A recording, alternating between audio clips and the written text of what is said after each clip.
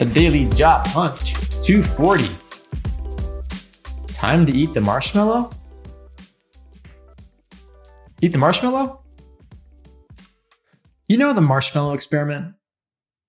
Kids were asked to sit in a room for 10 minutes with a marshmallow, and if they could wait the full 10 minutes without eating it, they would get a second marshmallow. This was shown to be a predictor of the child's ability to delay gratification and succeed throughout life. Delayed gratification is for sure a valuable asset. And yet, what if sometimes it were better to just eat the marshmallow right now? What do you want in life? Go get it now. The time is ticking. Maybe it's time to eat dessert first. Let that sink in. This is a perfect example of how advice has two sides, typically. There's a lot of value in delayed gratification. And at the same time, there's a value in doing it right now. There's value in patience and there's value in impatience. The question is, are you going to think critically and creatively for yourself about your context and decide what makes sense for you in a given situation about delaying gratification or just eating the marshmallow? Next section, turn your phone addiction into your next job. Going on social media can be a waste of time, but could it be valuable too? As Isaac shares in this 1-minute post, maybe you could land your next job by tapping into communities based on your interests. He says, time spent browsing social can turn from mostly consumptive, where you walk away no closer to a cool job or improved life than when you started, or it can be a productive consumptive mix, where you expand your horizons, notions of what's possible, network, and luck surface, all while poking around to follow your interests. Yeah, social media is a tool. And if you sharpen that tool and you place it in a certain direction, it can have a lot of value. If you just let that tool use you and you're just scrolling mindlessly, it's probably going to be a detriment. If you have very specific intentions, then you can gain a lot of value from that, especially on Twitter. Twitter is only 2% of the population in the United States is on Twitter, I recently found out. And so there's actually, I think, a lot of value there, especially in the startup space.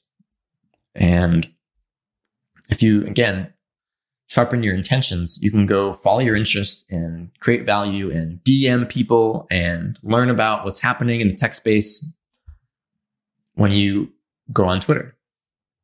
Quote of the day. Nathaniel Brandon says, "My experience is that most people underestimate their power to change and grow." Oh, yeah, that's true. Most people do underestimate that. I would love to live in a world where it's the opposite, where it's the exception to find someone who underestimates that.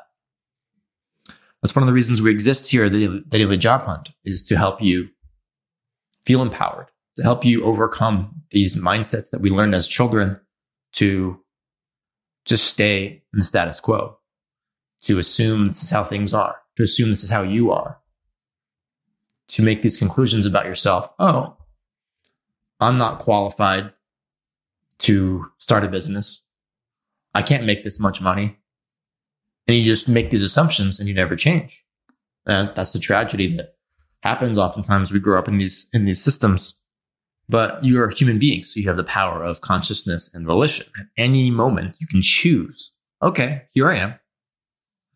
Will I now grow and change? Could be starting today. Could be starting right in this moment. Maybe you've just been stuck in a rut. Yeah, all this momentum, maybe that's putting you in the wrong direction. But, as Penelope Cruz said to Tom Cruise in the movie Vanilla Sky, every passing minute is a chance to turn things all around. Every passing minute is a chance to turn things all around.